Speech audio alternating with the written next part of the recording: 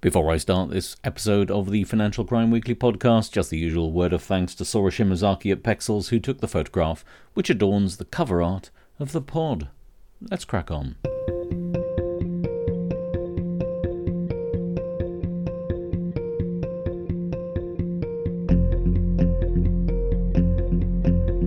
Hello and welcome to the Financial Crime Weekly podcast. I'm your host, Chris Kirkbride. The world of financial crime has another busy week with plenty of sanctions, money laundering and cyber everywhere. So let's crack on with it. As usual, the links to the principal documents mentioned in the podcast are in the description. We'll start with sanctions. The British government has sanctioned the Iranian Prosecutor General after the execution of a British Iranian national, Alireza Akbari. The basis for the imposition is stated to be that the British government described as appalling human rights violations. Sticking with individual sanctions, the Russians have sanctioned several members of the British government, including the Foreign Secretary, the Housing Secretary, and the Chancellor of the Duchy of Lancaster. The sanctions were imposed for what the Russian Foreign Ministry described as the anti-Russian course of the United Kingdom government. Not surprising and mildly pathetic tit for tat. Now to the European Union, where various newswires have reported on leaks concerning the possible 10th round of sanctions against Russia. The rumours across the wires is that much more will be caught by this latest round, including restrictions on Russia's nuclear sector, prohibition on trade in diamonds. In fact, there's been a lot in the news about that. Extension of dual-use goods prohibitions, cutting off additional Russian banks from SWIFT, ban on additional Russian media outlets, and new sanctions on Russia's one of its only few remaining friends, namely Belarus. In the UK, there's another committee of Parliament which has announced a new inquiry into the effectiveness of Russian sanctions. You may remember, and you'd need a decent memory to do it, but we covered the Treasury Select Committee's hearing on effective sanctions in episode 4 of the Financial Crime Weekly podcast. This is episode 42, just for context. This latest inquiry, as the chair Angus MacNeil has said, aims to understand how effective the UK trade sanctions have been and their impact on businesses and consumers both here at home, as well as examining the effectiveness of the government's guidance for businesses and what further support may be required. Experts, stakeholders and interested parties are encouraged to submit evidence to the inquiry by Friday, 17th March 2023. The link to the press release is in the podcast description. And finally, on sanctions this week, and this just scraped under the wire, the US Department of Justice has announced charges against Vladislav Osipov and Richard Masters, who is a British national, with facilitating sanctions evasion and money laundering in relation to the ownership and operation of a superyacht, Tango, which is owned by Viktor Vekselberg. Now, Vekselberg is a Russian national and has been sanctioned by the US and the UK following the Russian invasion of Ukraine. The link to the press release from the US Department of Justice is in the podcast description. Now we turn away from sanctions to corruption. And actually, there's been a real uptick in corruption stories. A few of them I had to spike. But anyway, we'll start with the European Union and the continuing fallout from the Qatar corruption scandal. This week at a special plenary of the European Parliament, the Speaker, Roberta Metsola, pledged greater transparency and accountability, with a starting point being a focus on those individuals who represent third countries and their interests. This story is set to continue to run for some time, but we'll leave it there for now. Well, actually, no, there's one extra bit.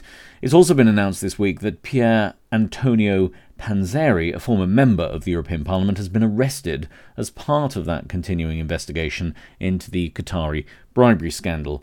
It's alleged that he is the leader of the network behind its operation. We'll leave it there. it's bound to be back.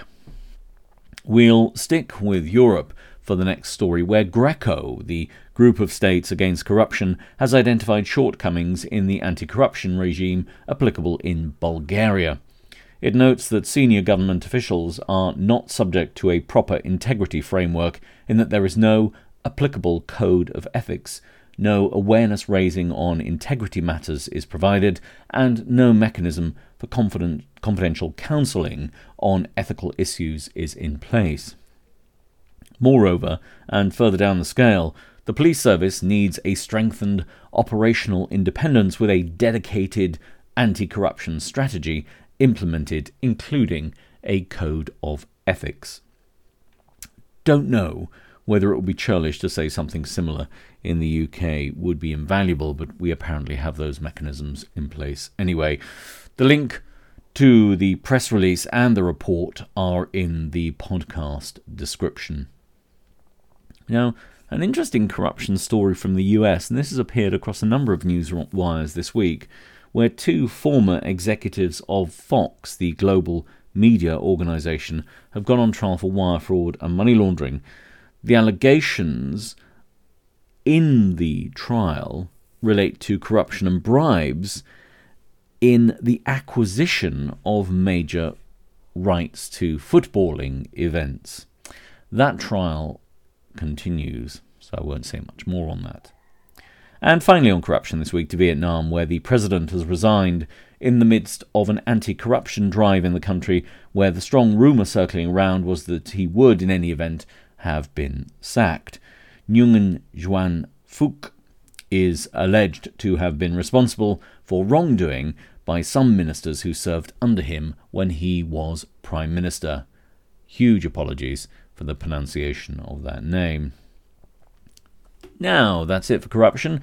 We move to look at corporate enforcement, where there is a big story coming out of the United States, to the Department of Justice, which has indicated that deep incentives will be given where corporations self-report wrongdoing. Assistant Attorney General Kenneth A. Polite, Jr. made the remarks in a speech in Washington, D.C. on Tuesday this week. Polite stated, "If a company voluntarily self-discloses misconduct, fully cooperates, and timely and appropriately remediates, but a criminal resolution is still warranted, the criminal division will," this is the first point, "now accord or recommend to a sentencing court at least 50% and up to 75% off of the low end of the US sentencing guidelines fine range, except in the case of a criminal recidivist. In that case, the reduction will generally not be from the low end of the fine range, and in all cases prosecutors will have discretion to determine the starting point within the guidelines range.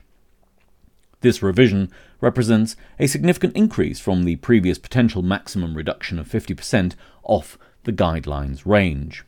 And secondly, in these circumstances, we will, that is the Department of Justice, generally not require a corporate guilty plea, including for criminal recidivists, absent multiple or particularly egregious aggravating circumstances, while relevant and important criminal recidivism alone will not always mean a plea. This policy applies to all criminal division corporate resolutions, not only voluntary self-disclosure cases." Some cracking words in that there, I'm sure you'll agree. Now, while maintaining a broadly tough stance, it would appear that there is a welcome, certainly from corporates anyway, welcome to this softening of the edges of corporate enforcement. In fact, I read one commentator say this, and then it got copied around the news wires as others started to say it. But anyway, I read one commentator describe the softening as the year of the carrot, and I couldn't have put it better myself. But as I said, that was used once and then repeated across the week as the story was gradually picked up by other news wires. The link to Polite's, I haven't mentioned his great name, but I will now anyway, the link to Polite's full speech is in the podcast description. Other news out of the US with a report this week from the Financial Times, which stated that fines of almost $5 billion were levied against financial institutions for anti-money laundering breaches, especially where there were know your customers or customer due diligence flaws. This is an increase in 50% on the previous year. Certainly the enforcement shift identified in the previous story might be welcome news in the light of this one. Now, I said at the beginning, it's been a case of cyber everywhere, and so it is this week. In fact, cyber news is becoming so common now. There are cyber attacks, daily cyber attacks, and daily reports of initiatives to respond to cyber attacks. In fact, I put my reputation on the line, such as it isn't really much of a reputation, and say that cyber stories are likely to be the most prevalent form of financial crime story, at least for the rest of 2023, if not for the rest of the decade, maybe? I don't know. Anyway, we'll start with a couple of minor stories. First, the Royal Mail, following its ransomware attack last week, continues to urge its customers to send parcels not to send parcels overseas while it seeks to build its response to the attack. The Royal Mail is the mail delivery service in the United Kingdom. The attack seems to have caused a significant disruption, and as I think I mentioned, it was an attack from a ransomware organisation or criminal entity. There was a stop press to this story because I read late on that they just started limited overseas parcel deliveries, so they're clearly in the phase of recovery from this cyber attack. Further news on cyber this week, and that it is that a joint report from the National Cyber Security Centre and the National Grid for Learning, which is an educational charity which I'd not heard of before, has found that 78% of schools in the United Kingdom have been the victim of at least one form of cyber incident in 2022, where 7% of schools report significant disruption as a result. Drilling down into those figures, just over 1 in 5 schools, around 21%, experienced a malware or a ransomware attack, and just under a fifth, around 18%, experienced disruption such that staff were unable to access important information. The report to the link is available in the podcast description, but I'll just add an addendum to this. My children's schools have been attacked several times, and my eldest child's school was the subject of a significant cyber attack which disrupted large elements of the day-to-day business of the school. So this is not something that I would guess anybody is unfamiliar with. What I'll end with this week is a story from the IMF, the International Monetary Fund, has been busy. First, with introductory remarks made by Tobias Adrian, who is the IMF Financial Counsellor and Director of the Monetary and Capital Markets Department at the IMF. He made his comments at a cyber security workshop. The remarks covered lessons learned from recent geopolitical conflicts, and it's certainly the case that there's been an uptick in cyber attacks following the Russian invasion of Ukraine, the challenges that could arise from the transformation of the financial landscape, and the ensuring effective regulation and supervision of cyber risks to achieve operational and cyber resilience. The link to the introductory remarks is available in the podcast description. I'll end this short section on cyber by flagging a blog post which is on the International Monetary Fund website on crypto contagion, the risk of something spreading. It's entitled Crypto Contagion underscores why global regulators must act fast to stem the risk. It argues for stronger financial regulation and supervision and the development of global standards. Now that, to me, if we're talking global standards, sounds like a job for the Basel Committee on Banking Supervision. The link to the blog post is in the podcast description. Now, money laundering.